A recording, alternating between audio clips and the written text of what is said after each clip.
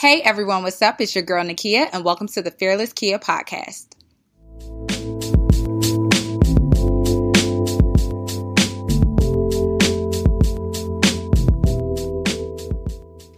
Hey everyone, what's up? It's your girl Fearless Kia. Welcome to another Fearless Friday. So this week's devotional is going to be read by our guest. Take it away. Thank you. It is impossible to pretend that you are not heir to, and therefore, however inadequately or unwillingly responsible to, and for the time and place that give you life. James Baldwin. Continued, we each come into this life to learn, relearn, or unlearn something we need to know. As difficult as it may be to accept, we choose the exact circumstances into which we are born. Whether it is poverty, abandonment, abuse, rejection, or disease, our deepest self knows the lessons we must learn. Our mind chooses the path. Life's lessons are few: peace, freedom, strength, justice, faith, and love. All the answers you need are buried within you. For just a moment, let go of the anger, fear, guilt, shame, and blame.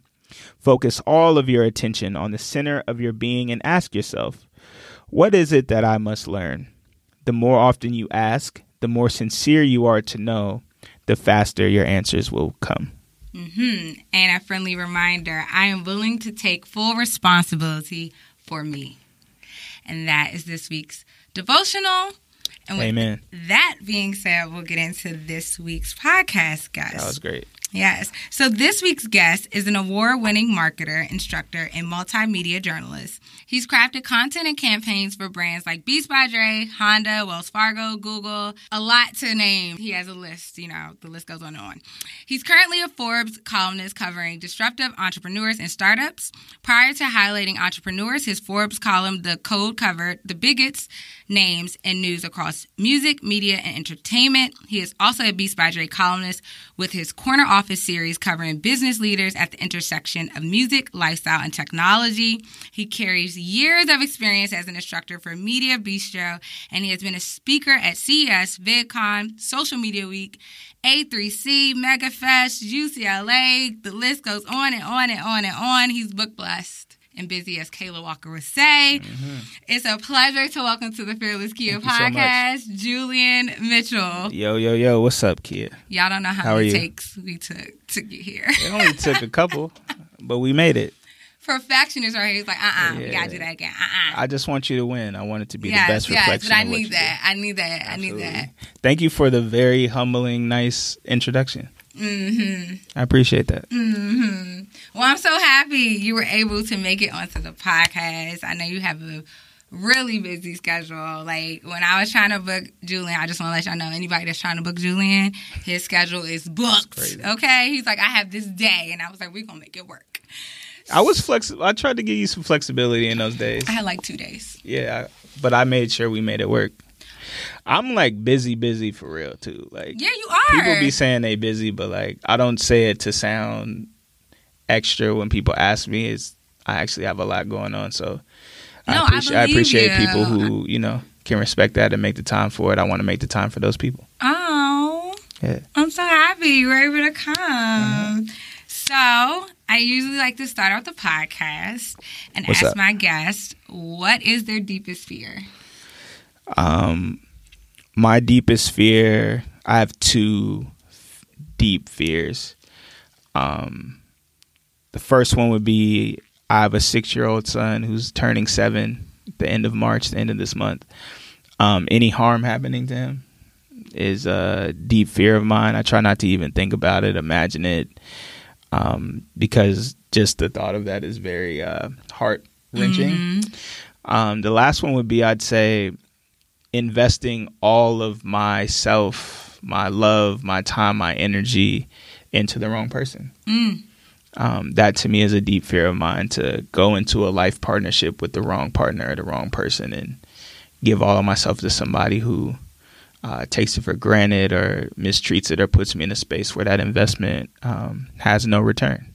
Was there any triggering moments that developed either one of your fears, or was it more so stepping into fatherhood or stepping out of some relationships that gave you that perspective or developed that fear for you? Yeah, I think it's both. When it comes to my son, more so, it's the natural, deep-rooted love and just a sense of protection that you have for your child.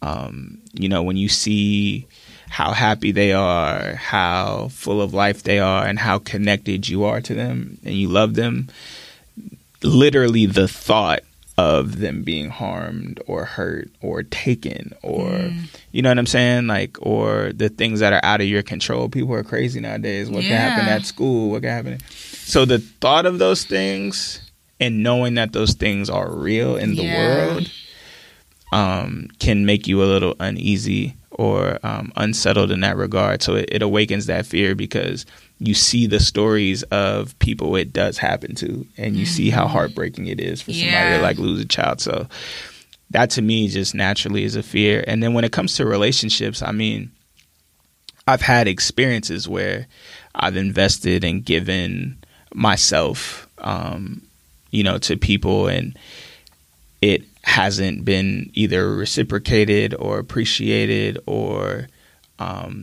added on to, you know what I'm saying?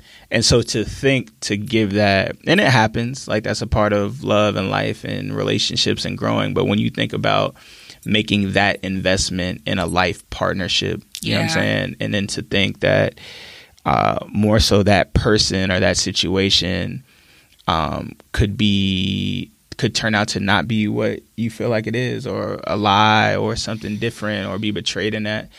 It's just one of those types of things where when you think about it, because I have, to answer your question, been in situations where it took a long time to reveal what it really was.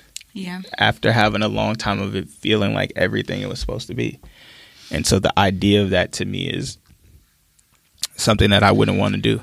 Do you feel like... If that makes sense. I guess my question I was going to ask you, do you feel like, but how do you have discernment in picking or selecting or choosing a person who was there for you at the core versus the claim and, the notoriety for who you are in the public space? Yeah. I denied that for a long time. Like I know, and I try to tell you. I used to deny that I remember my first girlfriend in college used to tell me back in college, like, so many of these girls, she used to say groupies and all that back then. She used to be like, so many of these girls, these women, they just like the idea of you. They just like, who they perceive you to be and the energy you carry and these things. She was like, they don't know you. Like, so never forget that there are going to be so many people, men and women, but especially women in your life that fall in love with the idea of you, not who you are. And you always have to know the difference. And I feel like I've experienced that a lot. And I used to deny it just because before I matured in it, I used to hate being qualified by what I do or the spaces that I was in, because that to me has never defined me. It's always been the other way around. I've always felt like I, as Julian, and in my growth and in everything I'm passionate about and the purpose and stuff that I have, what I did was always the platforms or the means to express myself or express what I wanted to give the world or a vision that I had. I've never felt industry, you know what I'm saying? I've never felt Hollywood. I've never felt any of that. Even feeling like I'm the best in the world at what I do, I've never felt like, I'm Hollywood or a part of that whole thing. I never felt like that made me cool. I always felt like I was cool and I didn't need all of that. So, and I used to think the allure and stuff of that was very corny, and people being attracted to that to me made me turned off. So I didn't like that for so long. So I think to answer your question and just bring it full circle, the discernment for me comes from a couple of things. One, what are the questions and conversations that we're having? Right? Like, what is it that you actually want to know about me? What are you actually curious about? What conversations are we having? I think at the same time, too, it comes down to being aligned in your own spirit, right? To where if you believe in the law of attraction, if you feel aligned and still and aware and tuned in, then you're going to attract, just like a job, just like everything else, the things that come into your ecosystem are going to reflect the energy you're giving off. It's going to reflect where you are. So you can tell if a relationship has the same frequency as the wavelength that you are on. You know when it's different. You know when it's not that. So I feel like you trust that. But then at the same time, you also have to factor in the fact of you can connect in that space. You can build with somebody in that space. But then there's a growth and evolution that happens on both parties. Yeah. That happens after that. So it could start out, like I've been in situations where it starts out very organic and starts out very natural. Mm-hmm. And then as you get to know each other, or to your point of what I do and things like that, as people see how real it is and they see the people or the spaces or the lifestyle, the way I move around, then they can start to change. Whether it's like they start to feel like I'm different just because of what they're exposed to, not realizing I'm the same person, or they feel like it's that's why it's hard also to talk to people who are in the same space, because, I've had women that all of a sudden they want to be invited to all the events. They want to go to all the places. They want to do all the things when it didn't start that way. You know what I'm saying? It's just things like that. So I think it's also the awareness to see how things evolve and grow over time to allow you to still know that it may have started in a good place, but you need to cut it off, or you need to dead it, or you need to move away from it. Well, do you feel like the spaces? I do understand the spaces, and I do, because now I'm super aware of the opportunists and the come up queens, as I call them. Like I can smell it a mile away. I like feel it. So the energy not right. I just know, and it's just it's a red flag. Red flag. But do you feel like at the times when you were in those experiences that because you're always working events, you know what I'm saying? You're always like working or invited to events when it comes to work, that you have to understand too, from a person who is dating you or trying to get to know you for you, those are the ones that are really trying to get to know you. I don't know the percentage of that, but the ones that are really trying to do that, they may feel like, well, if the only time that I can see you is by being with you in these spaces, because you are also, as we mentioned earlier, a father. So that's time too. Do you feel like, I'm just saying devil's advocate, say it. I'm going to be honest. That maybe that, being invited or being in that space is more of a way for them to just be in your presence and see you do what you do, because they are trying to date you for you, and understanding that this is a part of dating you. It's not just what they're saying, when you showed them on the first, the beginning of how you met. That's still a very real thing. And so that attention or that time that you may have given them straight up ain't going to be reality long term, because this is your life. I completely agree. Like, there are events and things when I've been dating that, women come to. It's more of, what is your intent? What is your thought process? What are you expecting from me in those spaces? What do you feel like is respectful and disrespectful in those spaces? I think when you get into the details of that, that's when you realize what you're really dealing with somebody. Yeah. It's one thing to say, yo, I understand this is your lifestyle. You may or may not be in the same space. Yo, I understand this is what you do. You moderate panels. You talk in front of hundreds of people. You do conferences and festivals and things like that. And it's something you love to do, that you're passionate about, and you're great at it. So that's going to be a part of your life. So I want to come into that world and experience that. Now, it's one thing to come into that and say, number one, I'm here to support you because I know this is your thing. So I'm coming to be somebody who's going to observe and watch and encourage and support and reinforce all of that. And then to say, I'm also going to soak in the experience, because that may not be your world normally. So you want to see what it's like. You want to understand it, whatever. Right. It's another thing to come into it and say, you need to be on my hip because you want to meet different people, or you need extra validation or attention because there's other women in the room. Right. Or you need an announcement that we're talking or dating or whatever, just to make that clear, because these spaces, you feel like I'm going to be in these spaces, so people need to know. Or you feeling like it's a part of your come up, so how do you get involved? Like, you need to produce, or you need to do this, or you need to do that. Like, I just think it comes down to what the intent is behind why she feels like she needs to or wants to come and be involved. Because I've seen it all.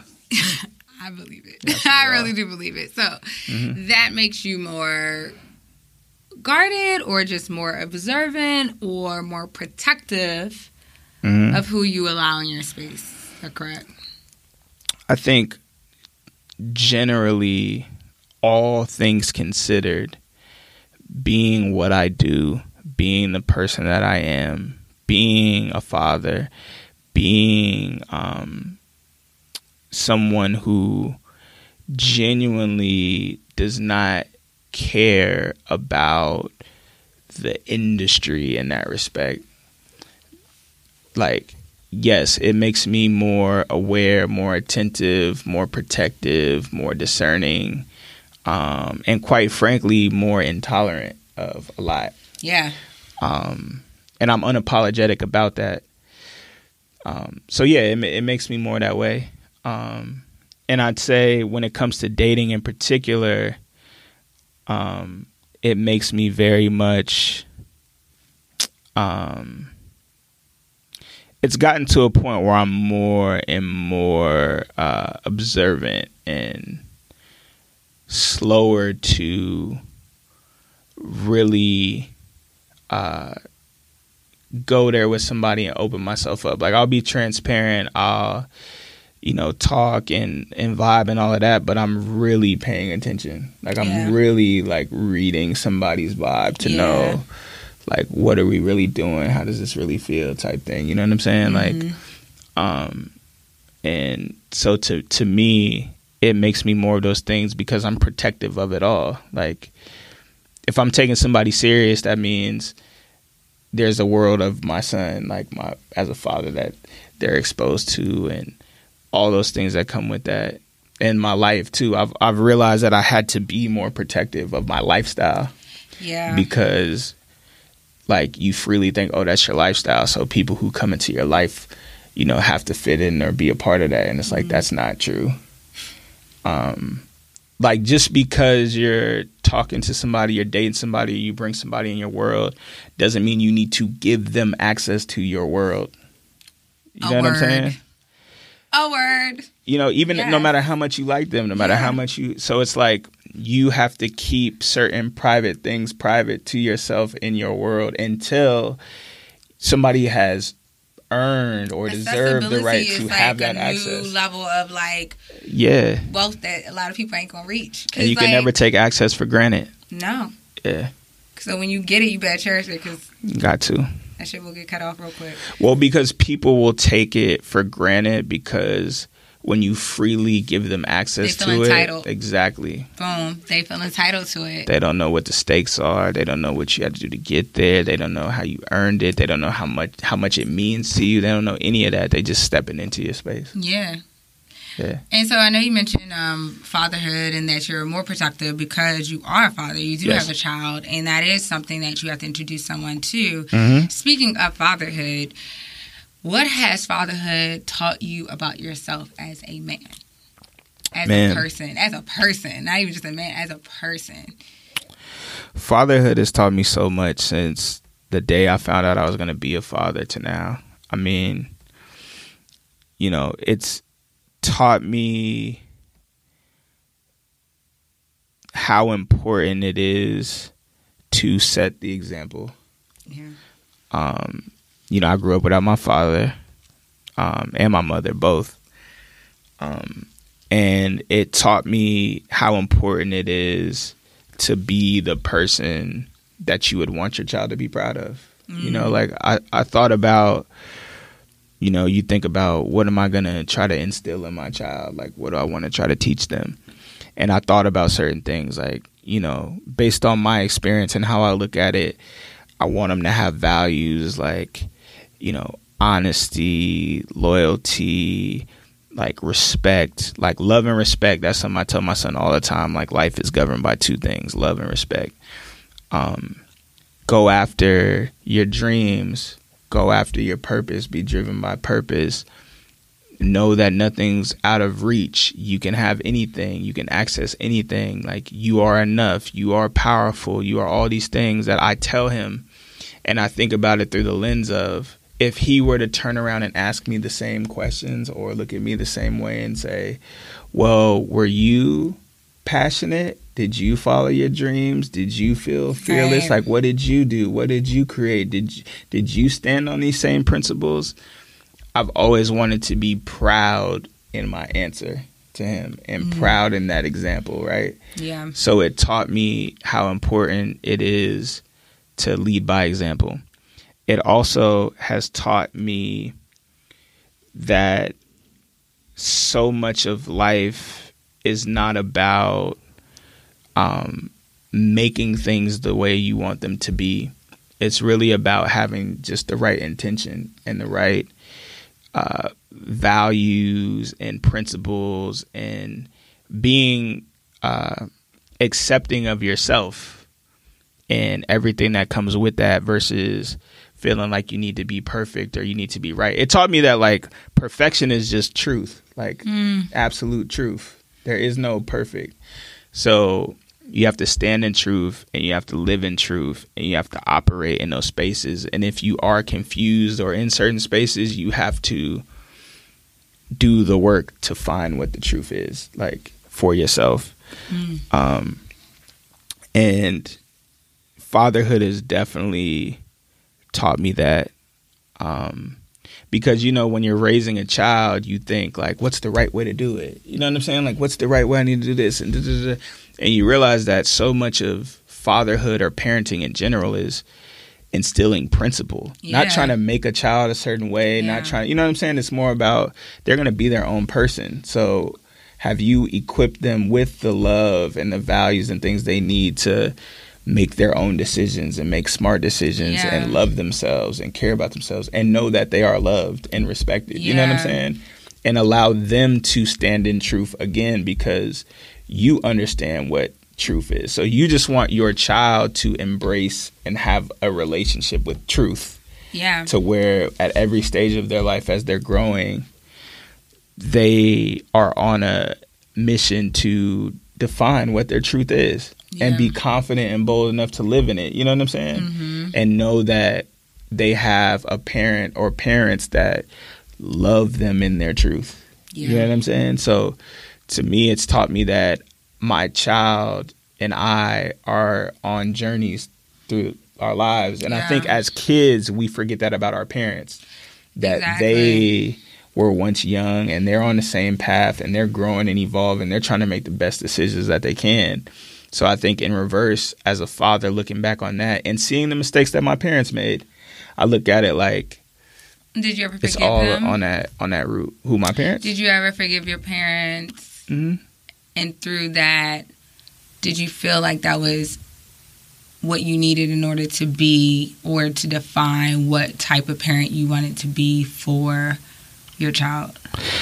I did forgive my parents. And I went through a lot, like, subconsciously and not even knowing that I had a lot of trauma for a long time.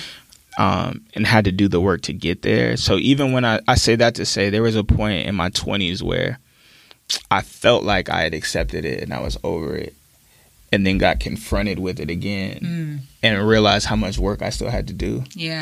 And had to do that to be able to even forgive them and accept that, you know, this is something that, again, when they were in that space, like my age and younger, they were faced with certain cards and certain things in their life, and they had their own trauma and their own, you know what I'm saying, things they were dealing with, and they made decisions and they had to live with the consequences of those decisions. And unfortunately, my brother and my sister, we had to be impacted by those decisions. And like, make the most of it. So, yes, I forgave them. I don't think that forgiveness was required for me to be the parent that I am and the parent that I aspire to be, only because even before forgiving them, I had already had to accept that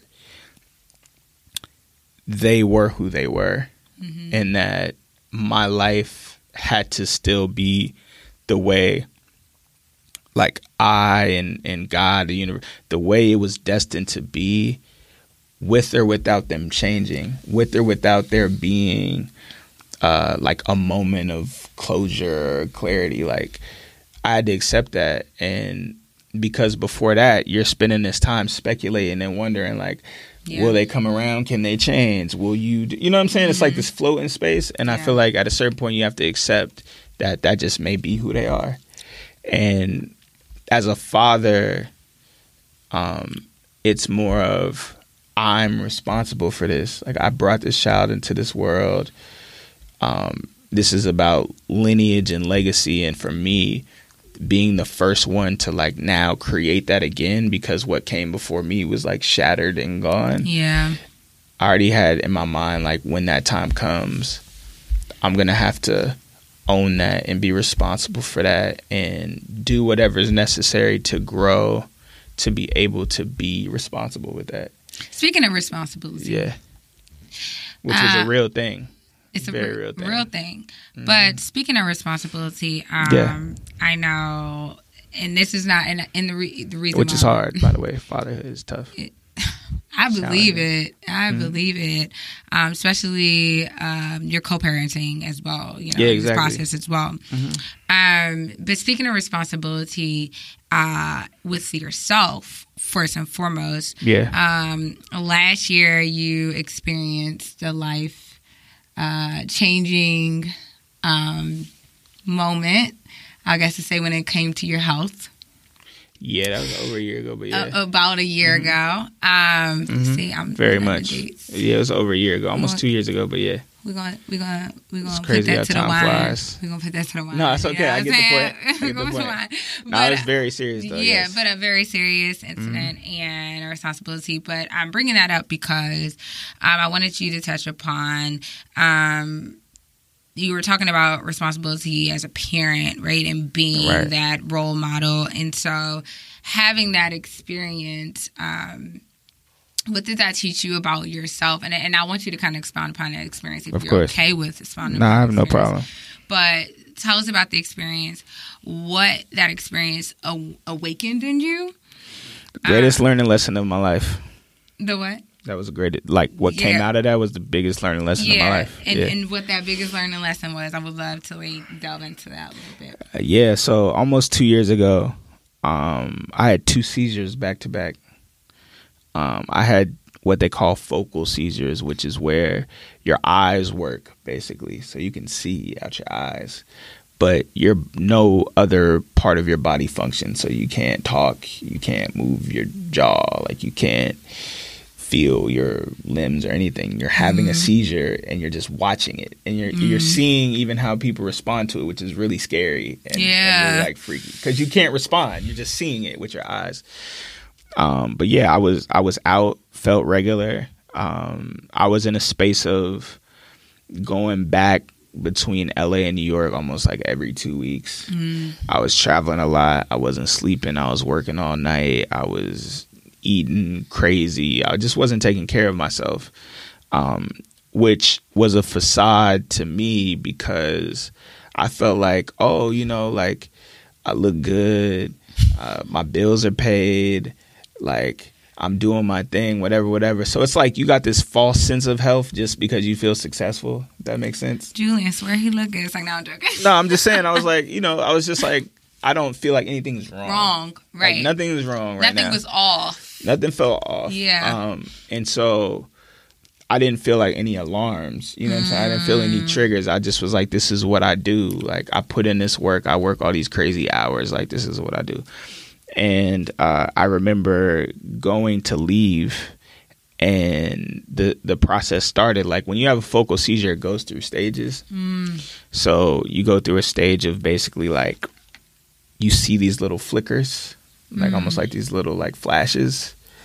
And then you go from seeing these flashes to you start to feel lightheaded. And then from lightheaded, your stomach starts to feel like it's turning, like you know, like you got to throw up. But then you go from that to all of a sudden, your body starts to go in shock, and you feel yourself. It's almost like gravity's pulling you to the ground, and then your body's shaking because it's in shock, right? So I went through that whole process twice, back to back. And it was really scary. Like I said, luckily they called the paramedics after the first one because they were able to give me water and kind of get me back to being, like, responsive. But then once that happened, boom, it happened again. I was on the ground. And the paramedic basically told me, he was like, they had to give me all these vitamins and stuff. And he basically told me, like, man, you know what it's like when a car doesn't turn over, like when the engine is dead. The car he was like, literally, that's what happened. And he's like, your eyes being able to see is like the flicker, like when you try to turn it on and your light just goes. But he's like, but your body is dead. Like your body is like an engine that's dead. And he was like, you're lucky that it wasn't more severe. And what comes out of that is basically it's a result of extreme dehydration, very low levels of oxygen in your blood, like your circulation's really bad. You lack a lot of iron. Like my iron levels were terrible. My blood sugar levels were terrible. There were just so many things wrong with that. You know, like exhausted, like the strain and stress on my eyes, on everything from just being up all the time. So he was like, yo, you're going to have to change your life, or if this happens again, it could be like severe. You know what I'm saying? Yeah.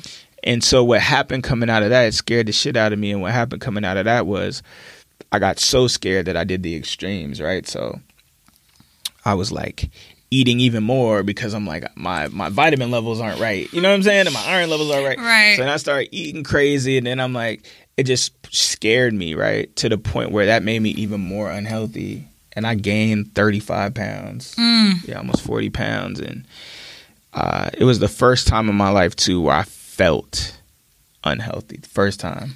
Like, my confidence was shot. My spark was gone. I was very self-conscious. My clothes didn't fit. I was buying clothes that were way bigger. Like, everything about it I felt sloppy. I felt like I couldn't move. It was horrible. And I remember my brother being like, yo, you look crazy. Like, you look crazy. Like, yo, you got to do something. And he put me on the scale, and I was 213. I'm only 5'9". I'm about to say, I cannot imagine seeing you at 213. I couldn't either. It was crazy. I've never been out of shape in my life. I've never been, like, that was the first time. I've always been athletic. I've always been, you know what I'm saying? So I remember in that moment feeling like horrible and thinking to myself, how in the world am I going to bounce back from this? Like, you know, because in that moment, you're like, yo, I don't know how many days it could take. I don't know how many hours it could take. I don't know how many days in the gym it's going to require. You know what I'm saying? You just are like, yo, I got to change this. But to get to the lesson in that, so the first thing I tried to do was work out. And what I quickly realized when I went to the gym was, yo, if your lifestyle doesn't change, then you will never be healthy. Talk about it. So I decided that I needed to make very definitive lifestyle changes and then allow the physical part of my health to catch up. Right. So what I did was I would just put on sweats and run every morning because I was like, I need to get my circulation up, my blood. That's what they said. So I'm going to use cardio as a way to like burn fat, but also get my blood back up. And then I read about how walking, which I like to walk anyway, is a great way to get your blood circulation and your joints and everything back moving. Yeah. So I started walking like miles, up to 10 miles a day. I started walking. Then I cut alcohol for a year. I didn't drink at all because part of my dehydration was the fact that I was drinking a lot too. Yeah, Yeah. And I didn't even realize I had a drinking problem. I will say that. Like, I had a drinking problem. It's new. I mean, you live in a city and you work in an industry where there's always an open bar. Literally. It's like, that's why I cut out drinking the first half of the year, which I'm off schedule right now, guys. But for a right reason. Just a little glass of wine for the right reason. You know, new beginnings, new cities, why not? But, you know, I try to do that because I'm like, yo, I'm drinking so much all year long that, like, I can sacrifice the first half and then we figure it out the second half. But, like, you're in that industry, so you really have to, it requires self-discipline. So much, because it's not normal. Like, the amount that I was drinking was a natural part of the lifestyle, but it's not normal and it's not healthy. Like, people don't drink every day. You don't keep drinks at your crib. You don't do, you know what I'm saying? So, like, and then that adds on. It piles up over time. Like, your body's not meant to just process it and deal with it. So if you're not taking care of your body on top of drinking all the time, it's not good for you. And at the same time, again, to lifestyle, I realized, like, I didn't like the person I was when I was drunk. I didn't like the way I thought. I didn't like the moves I was making. I hated the feeling of, like, what did I do? What did I say? Oh, this happened. Ooh. Like, that's for real, so I real. hated it. That is so real. Like, waking up and looking at your phone, like, yo. Like, you know what I'm saying? So I hated that. And I felt like I had to get out of that. So, cut alcohol. And the lessons that came out of that, to get into it, one is self-care is healthcare. Hello. Self-care is healthcare. Like, you got to take care of yourself. That's the most important thing. The other thing was that you have to design a career around your life, not a life around your career. Woo. Come on. I realized that I had to focus on what made my life richer, healthier, more fulfilled. And what was the gifts that kept giving in my life.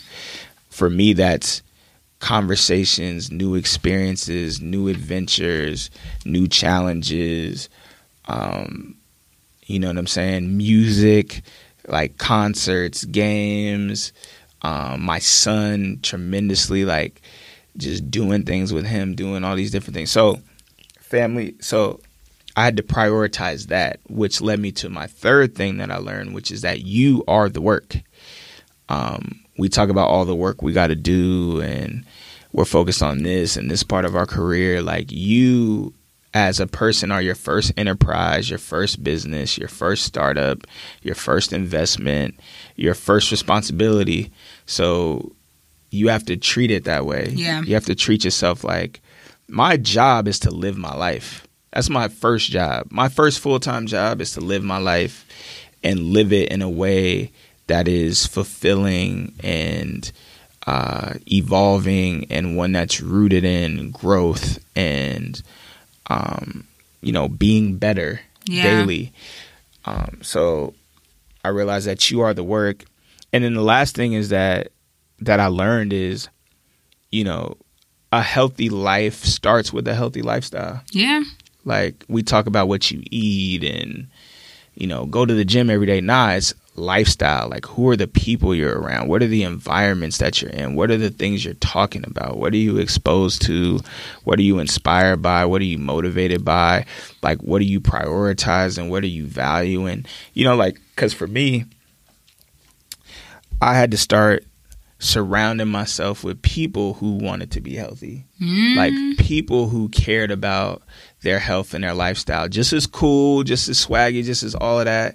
But they cared, like my boy Kenji and Sha and Jason, all these people who, you know, are into meditation. We started meditating. We had groups that we used the Muse Meditation Band. We drink kava and kratom instead of alcohol. So we do organic roots and things like that. We, like, eat the right things and all that. So, but we have great conversations and build each other up and challenge. So you have that. And then, you know, just putting myself in different spaces, even walking every day, like, that's like therapy to me. You know what I'm saying? That became a place where I could just clear my mind and feel connected to things and unplug. And so, and then I lost the 35 pounds. I got my skin back, got my glow back, Got my spark You can't back. tell this man nothing. I'm going to tell y'all. I'm just saying, when he came up in here, I was like, oh, look at you. You look nice. He was like, I mean, what are you saying? You act like I was never looking like this. I said, oh, excuse me. Yeah, you know. Excuse me. Nah, but it's true. Like, again, like I said, it's true. Like, your lifestyle, man, is so important. I stopped going to the bodega to get sandwiches at 3 a.m. You know what I'm saying? To get a chopped cheese. I stopped drinking multiple coffees and Red Bulls. I stopped. I gotta do better. You know, I started drinking smoothies every day and shots, like lemon ginger cayenne shots, and drinking alkaline waters, and sleeping more and being more intentional with like how I spent my time and who I spent it with and where I did. So it just changed my life. Like, my lifestyle changed, which changed my life and made me healthier, happier, and more fulfilled. And then I realized that that's how you can live your life. Like, you are allowed and empowered to design the life you want, rooted in the things that matter the most to you. So you definitely knocked on the fact that, like, you're living a more fulfilled life now. And I wanted to ask you, what experiences in life, whether good or bad, wouldn't you trade for the world? Man, there's so many. You don't gotta go into all of them. You can just, like, you know. Yeah, no, I would. I wouldn't trade, which is gonna sound crazy, but like, I wouldn't trade my grandmother passing away. Like, because that sent a shift and sent my life on a path that presented a lot of challenge and adversity, but I literally would not be who I am without that period. Yeah. So I feel like her passing away, and then that introduced me to my mom, that introduced me to Las Vegas, that introduced me to all these different things, which led to me being adopted, which led to me being, like, independent and having to figure out my life and going on this path. Like, none of that would have happened without that moment. Right. Because before that, that's the only life I knew. So I'd say I wouldn't trade that for the world, although, of course, I wouldn't have wanted my grandmother to pass. Of course. But I wouldn't trade that experience. The Olympics, carrying the torch. Yes. The Winter Olympics in South Korea, wouldn't trade that for the world. That's something that I didn't even dream of. As much as I dream, I could have never saw myself carrying the Olympic torch. So I wouldn't trade that. I wouldn't trade having my son, like, the day he was born. I remember what it felt like holding him in my arms for the first time, and I would never trade that for the world. I also wouldn't trade. Yeah, that so, you know, you don't have to have every. Yeah, you don't have to use every moment, but I think those are there were a lot of them. Great moments to even highlight or not, mention. And I also wanted to chat with you, even with those moments. There's a mantra that you keep with you. That's always on you, that's imprinted on you, which is God over everything. And what has your faith, or how has your faith guided you through your journey of this thing called life? See, that's another moment I wouldn't trade either. The last one I would say that segues into that answer. Like, I wouldn't trade the moment that I hit, like, rock bottom. When I came back to LA from New York the first time and hit, like, the lowest point, that was literally a moment where I made a promise to God that I would not quit, no matter how hard it got. And literally from that moment on, I've honored my part of the promise, and God has honored her part of the promise. As I said, God is her because God is a woman. So that was a moment for me that I would never trade. I remember it so vividly, and I remember definitively, like, the shift that happened after that. My faith for me has literally been everything, man. Like, I got GOE tatted on me, God over everything, 10 years ago.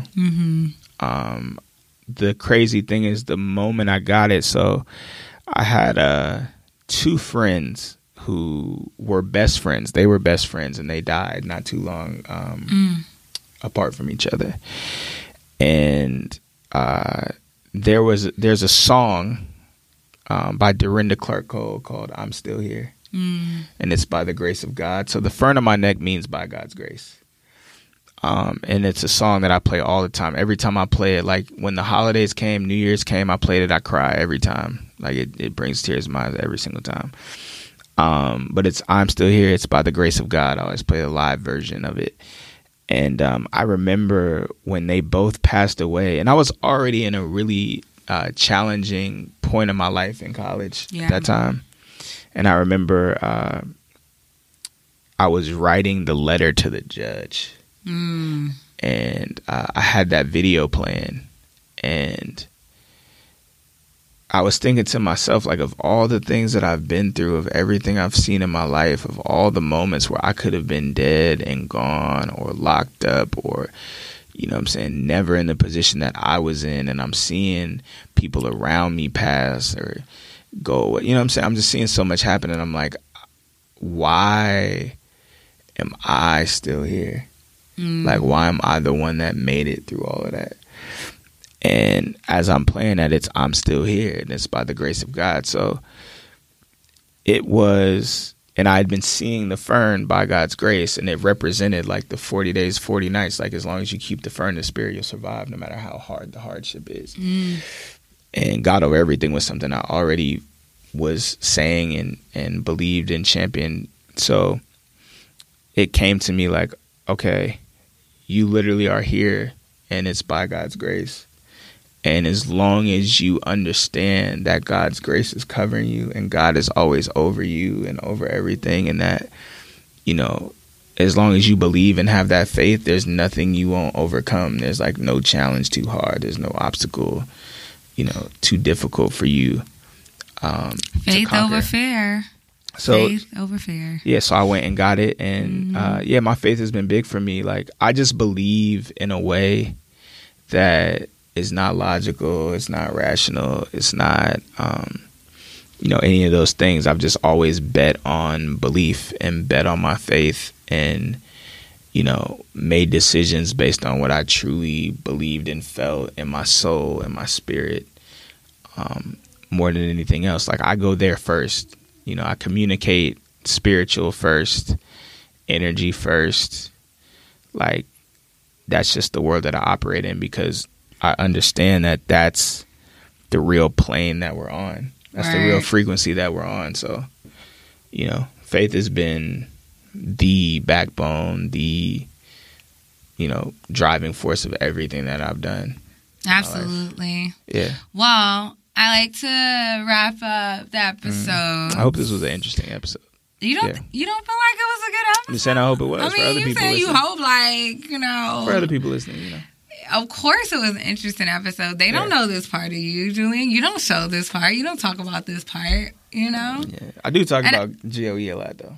You talk about GOE, but we talked about more than GOE on here. I'm just saying. People rarely ask me about fatherhood, so it's good to talk about that, because I take that very seriously, and I think there's a lot people could learn about fatherhood for sure. I guess I got this stamp of approval from Julian that I asked Fearless Kid podcast content question for the show that he hasn't answered before. Yeah, like how to make co-parenting work, how to do I got answers. Anyway, go ahead. Well, I like to wrap the episode up and just ask, what are your, guiding principles of trying to or working towards living a fearless life? Yes. Be anxious for nothing. Be anxious for nothing is a mantra that I live by, same as God over everything. It basically means, trusting that all things are working together for the greater good. So you have to let the process happen. You have to be still in moments where you want to be anxious or be on edge. You have to understand and take a step back and realize that everything is in motion. So other things are at play. So you have to allow the play to develop and just do what you feel like you need to do in those moments. But don't be anxious or on edge or feel like you have to make impulsive, decisions or moves, because that's how we mess things up. And then one other one. I'd say be anxious for nothing. Or if that's it, we can go with be anxious for nothing, because I feel like that's a word, a message in a verse. Okay. Yeah, be anxious for nothing is absolutely. That's it. A big one for me. Yeah. That's it. Well, I love to close and out get paid to be yourself. Of course. Yeah, of course, get paid to be yourself. Yeah. I like to close out the episode by first thanking you so much for joining me on the podcast. Like, I understand you are busy. It is a humble pleasure and privilege. And I also, as one of the things that I like to do on my show, is end off the show with quotes that relate to my guest's fear. So because you had two, I had two. I have two quotes. And I hope that they do it justice. And if not, I know you're going to fry me after we get off this podcast. Nah, you good. But these are the two quotes that I have before we close out today's episode. The hardest part of being a parent is that you can't stop the world from hurting your child. You can only be there to ease the pain. That's the first quote. I like that. Anonymous. I really like that. The second one is by Robin Williams. Okay. I used to think that the worst thing in life is to end up all alone. It's not. The worst thing in life is to end up with people that make you feel all alone. I like both of those a lot. Bars. Can you send those to me? Yes, quotes. Please do. And on that note, guys, I'm wishing you nothing but love, life, and many blessings. I hope this week's episode inspire you as you go into your weekend. It's your girl, Fearless Kia and Julian. We are out.